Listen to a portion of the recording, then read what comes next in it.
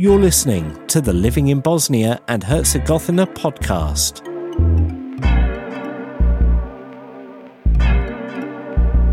Hello and welcome to another edition of the Living in Bosnia and Herzegovina podcast with me, David, where we normally talk to interesting people and hear stories from this misunderstood, heart-shaped country in Southeast Europe. But today is slightly different. It's the 13th of February, it's the 11th World Radio Day. And as you all know from following the blog plus the content I put on social media platforms, I've always been passionate about radio. Now, my initial plan for this week's episode was to write about the history of this United Nations launch project and how it affects Bosnia. But by pure happenstance, an old radio buddy of mine who's in Canada and runs a community station there contacted me and asked if we could chat about radio for his programme on Midtown Radio in Kitchener, Ontario. I simply couldn't refuse. So here's David Harms in Kitchener and me in Chudachany chatting about radio and why it's so important a medium.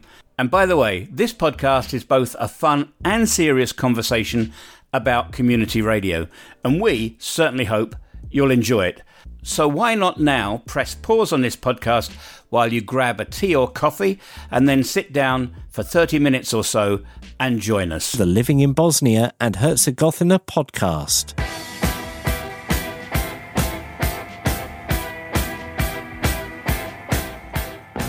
Hello and welcome to Midtown Conversations. My name is David Harms, and today on this World Radio Day edition of the program, I caught up with my longtime friend and radio mentor, David Bailey.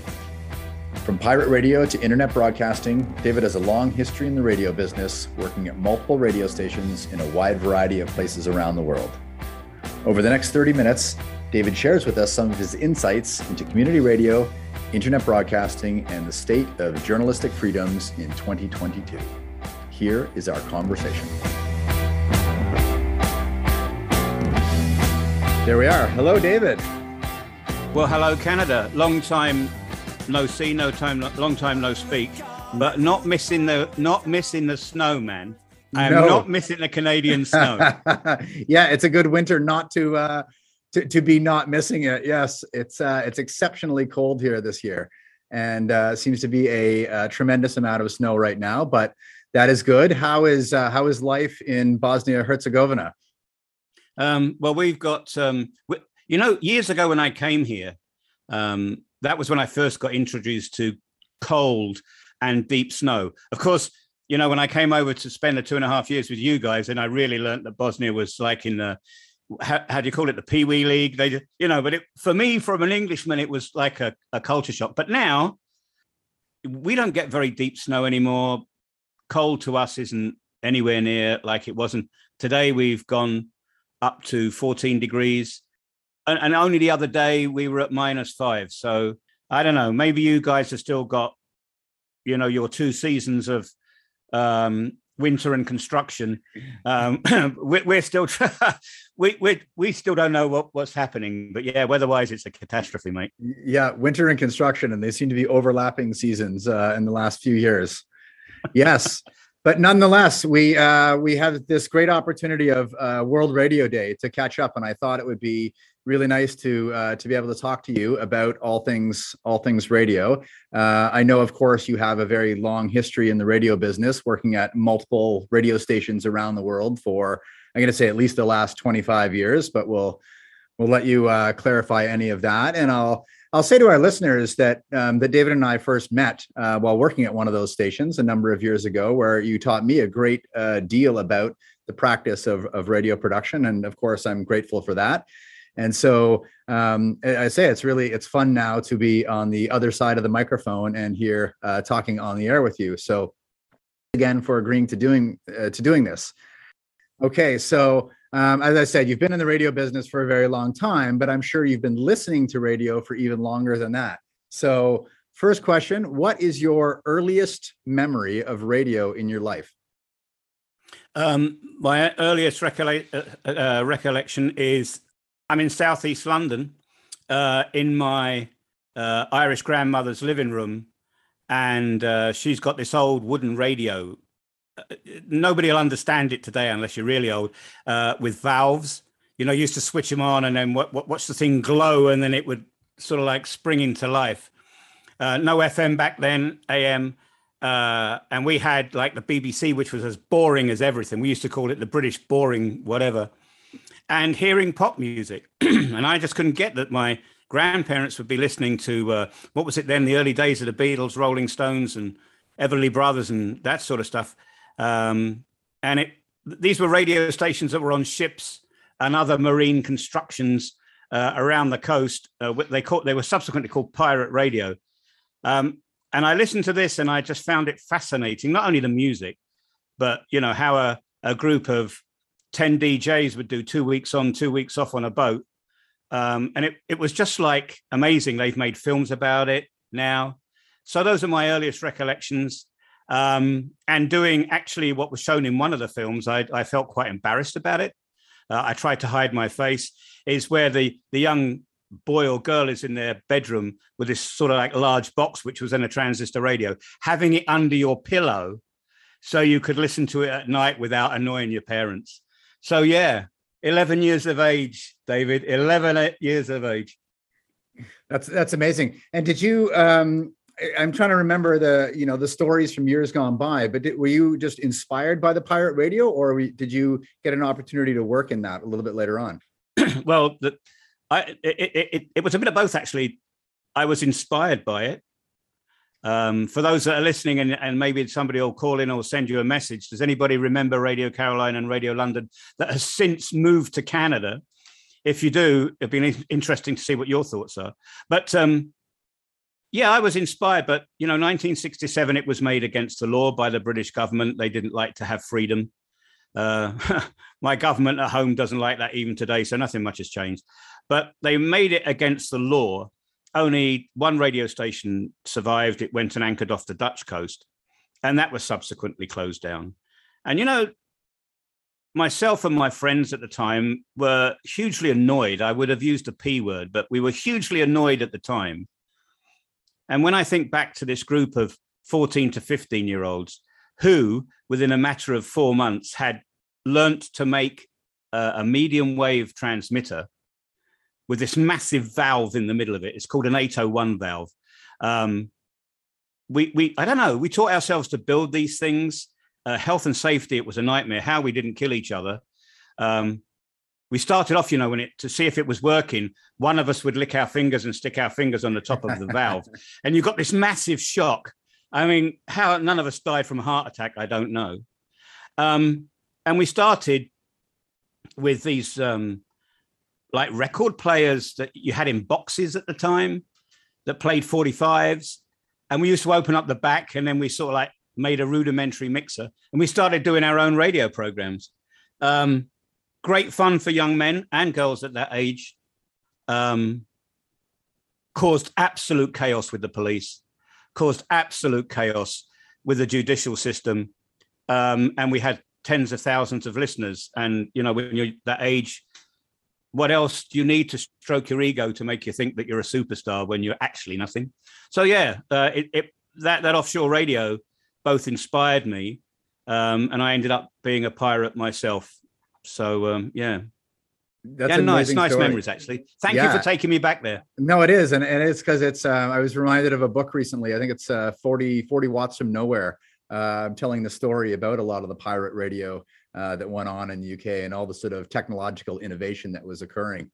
It's really, I'm curious when you talk about like that rush, that feeling you get from it, is it from knowing there's a larger audience out there, or is it like the experience of just tinkering with all the different technology that seems to be, a big part of that practice?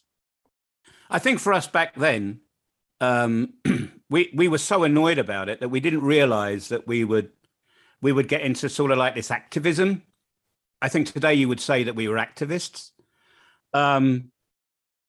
It was just like we wanted to put one finger up to the government, because it was like they'd taken, we loved it so much, us and millions of other young people. Not everybody went to do their own broadcasting, that's true. But you really felt that, the adults, the grown-ups, had just pulled off the worst naughty chair or naughty corner experience in the world.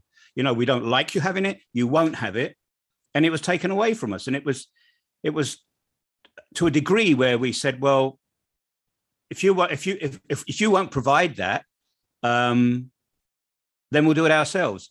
I have to say, 6 months after they closed those offshore ships, the BBC had changed and sort of like recreated that sound on land, but it was still, you know, hello, this is the BBC and you're going to listen to what we play. It was just weird. I never thought I'd be politically active, and I don't look at it today. I just felt that, you know, together with the others, we were providing a service. And we felt pleased with it. When we were arrested, we didn't feel guilty. We weren't disrespectful to the police. In fact, at the end of it, you know, there were two bits. There were the guys that used to, on behalf of the government, track you down with tracking equipment. And then there were the police that had to enforce the law. And David, the crazy thing towards the whole of the end of this experience was the police used to ring us up and say, we're going to raid you in 25 minutes. And I kid you not, they used to do that. And when we used to say, why did you tell us? The answer was, my daughter won't forgive me if I don't give you half a chance. That's nice. Really, really showing the power of the younger generation as audience. It strikes me a lot that this sort of like oppositional nature that a lot of community stations or stations in emerging democracies seem to sort of rise up in that tradition as something where maybe we're seeing more governments clamping down on media generally, but on broadcasting in particular. And I'm just wondering then, you know, when you sort of think about the state of radio today in 2022, how do you see it? How do you feel things are, you know, just the state of you know, journalistic freedoms and broadcasting more generally? I'm actually heartbroken by it. And I'll tell you for why, because I don't know whether I got, you know, I'm a baby boomer, so I don't know whether, you know, when I grew up that I had this, I don't know, inbuilt thought that politicians were good guys and the state was, you know, looking after me. I question that now. But as far as radio is concerned at the moment, I'll quote the situation where we are at the moment in Bosnia. Terrible conflict that ended 26 years ago. Somehow it's bumbled along in some form of peace and tolerance. Reconciliation, I would say, is in the bottom of a bucket, but at least we've got peace and reconciliation. And the international community, who are, I have to say, this is only my opinion, are as much use as a chocolate fireguard because they don't do anything. And we have a situation now within the three ethnic groups whose party leaders control all the media that is created in their own entities. And without exception, they have gaslighted their own ethnic communities in a way that I think, even back in the days of Nazi Germany, and we always, you know, criticize Goebbels for his way that he manipulated media. But I think even he would learn a few tricks from what's happening down here. The gaslighting is phenomenal. Watching how people who I consider to be open-minded, you know, with a wider vision, that they seem to be becoming more and more constricted and more, I won't say militant, but you know what I mean? Their view is no longer a healthy view. And there's nothing here that can challenge that, to put an alternative point of view. You know, let's look at you guys in where you are at the moment. You know, Midtown Radio is a voice. It's a voice for the community, from the community, and it discusses community issues, which I think is, you know, the nucleus of everything. You have an online presence and whatever. That is not allowed here. You will not get a frequency here, not even for a 2-kilometer radius of a part of a town. It will not happen. It cannot happen, and because those that are running the show just won't let it happen. It's a good case study to see what is happening here, to say, my goodness, let's not have it happening where we are. At least in the United Kingdom, as far as I'm aware, still commercial radio. Yes, it is commercial radio, but it is still providing an alternative service. And there are community radio stations. The government allow community radio stations, like that 5 kilometer broadcast radius for ethnic groups, for example, for minority interests and everything. And I think that is very, very important. And I think there should be more of it. The sad thing is that, as you know yourself, even to run a community radio station, you need a team of committed people. Volunteers will come and go. That's the sad reality of life. And then again, there's the money issue. I mean, a license doesn't come free. I know it doesn't come free in Canada, doesn't come free in the United Kingdom. And so, you're once again limited by the amount of money that you can get. Benefactors aren't hanging off a tree. But it is very, very important. And I think for far too long, we've been saying, I did a project in Ethiopia, and I really felt energized by helping them set up a station there. But then, David, that was 10 years ago I did that project. And here I am sitting in a country where I feel absolutely useless now. I do. I'll get through it somehow, and we'll stimulate kids somehow. But, this is not 2 steps forward, 1 step back. This is, millions of steps backward. So what you're doing is very, very important, even in a developed country as Canada is. It's encouraging to hear, because we do certainly envision community broadcasting as the anecdote to some of the more political or top-down models that we're seeing. And I know, like, the last time we talked, you were delivering a fair amount of this radio training in emergent democracies around the world. You mentioned Ethiopia as one. Are there others that you can tell us about? Are there places where you're seeing sort of some signs of hope? I wish I could be positive, but that would not be the reality.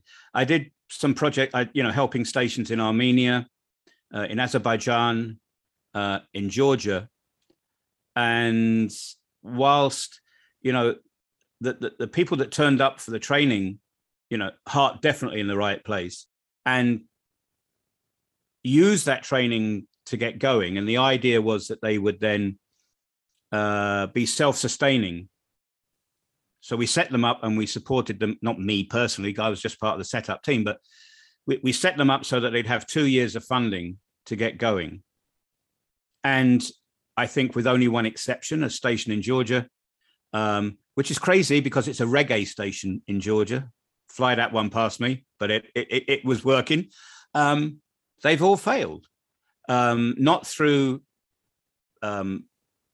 being keen or losing faith. It's just been the fact that that the funding issues have really stumped them. And I think when you need to fund a media outlet, even though it's a small one, you do need to have somebody that is savvy in that department. And I think it takes a lot more energy to keep the finances, to sustain the station, rather than it is to create the programming content, which is obviously very, very important. And I think not enough people understand that. And we need to be getting people and saying, this community radio, there's 2 components. There's the creative, and there's the financial, and they are equally important. And that's what we've got to do. But I know quintessentially, community was like fluffy. We're doing it, and we don't need the money. We'll get round it. We'll have a fundraiser once a year. Great idea, fundraiser once a year, but that money dissipates within 2 months, and then boom, bang, we're back where we are again. Yep, same everywhere. It seems there's a couple of models in community broadcasting for the fundraising, and a lot of it is, as you say, like an annual fundraising campaign where they're soliciting funds from the general public in that. Been reading about other models as well, where they're using like a heritage foundation, for example, where they see it. This is in New Orleans, where they're dedicated to documenting and preserving the culture, and so they get sort of a more sustainable patron in that type of model. It's something that's not happening from the government. Certainly, there are arts grants and other sort of radio grants that are available for community stations, but it is, I fully agree with you. It's the biggest challenge is not making the content. It's paying for it, paying for the whole process somehow. I was thinking about, about Canada in particular. And it struck me, it will never happen. But, what I would be saying is, what is important to people in Kitchener, and it is what's happening on their doorstep. It's, the things that really matter to them. And yet down the road in Toronto, there's these big, massive commercial radio stations that serve the whole province, if not half the country now. And they sort of like dominate the marketplace. They don't, as far as, correct me if I'm wrong, I'm sure they don't talk all that much about Kitchener. There's 100 other places, around. And I think that if there was, what government should be doing is saying, well done, you're making massive money. You're the top commercial radio station in the country. We're fleecing you for all the tax that you make because, so you should, you're a business.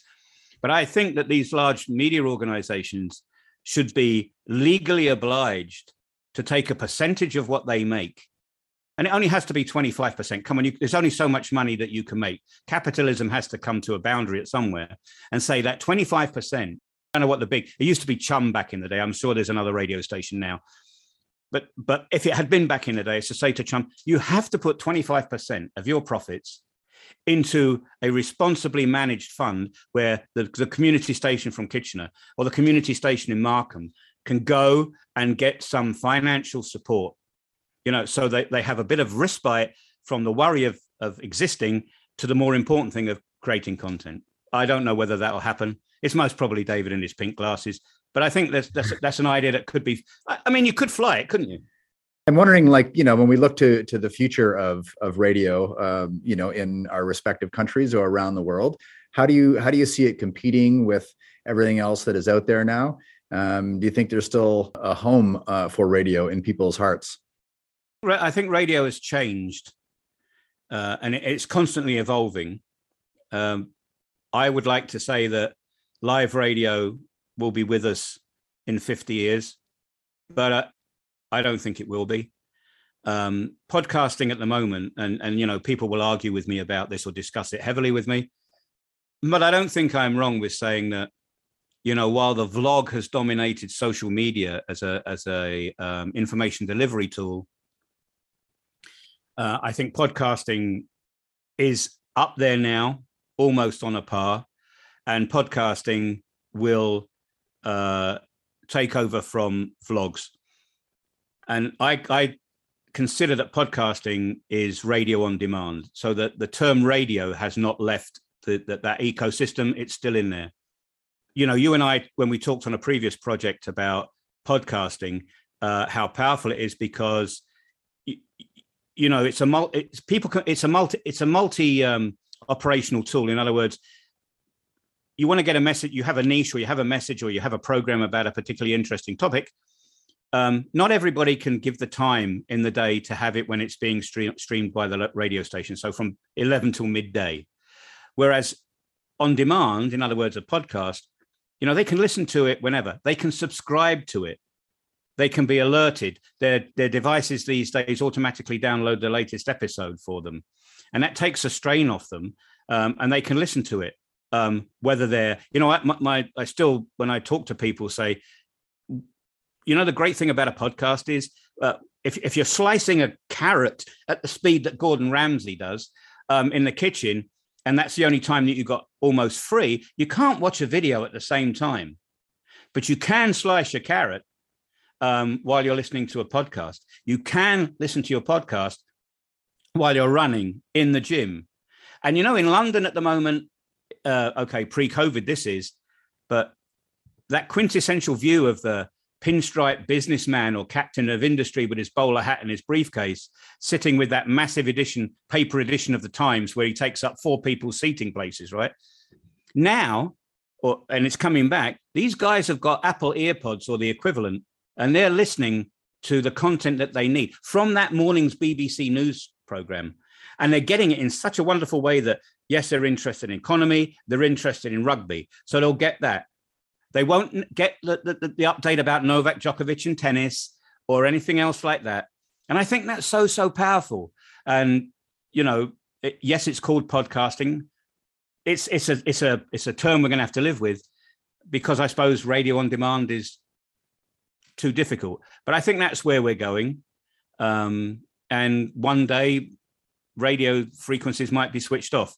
I hope they're not, because I'm so nostalgic about it. But that's not what it's about. It's about the content. It's about audio content. And you know what? It's the theater of the mind, David. And that is so wonderfully powerful as well. And it's the threshold for entry is not high. The skills are simple in relative speaking. And everybody tells stories. You can go to any coffee bar in the world and everybody's being a storyteller there. And it's just telling stories. And I think it's a beautiful platform for doing it.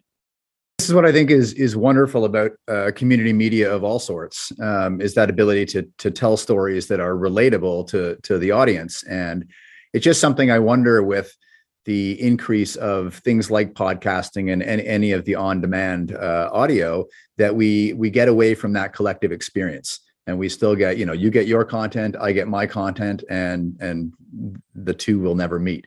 And so do you have any thoughts on what it means for like the implications for the community as a whole? If you remember back to the start of our conversation and talking about the size of the audiences with pirate radio broadcasting, then what kind of collective experience are we left with if everybody's sort of getting their own slice, their own content?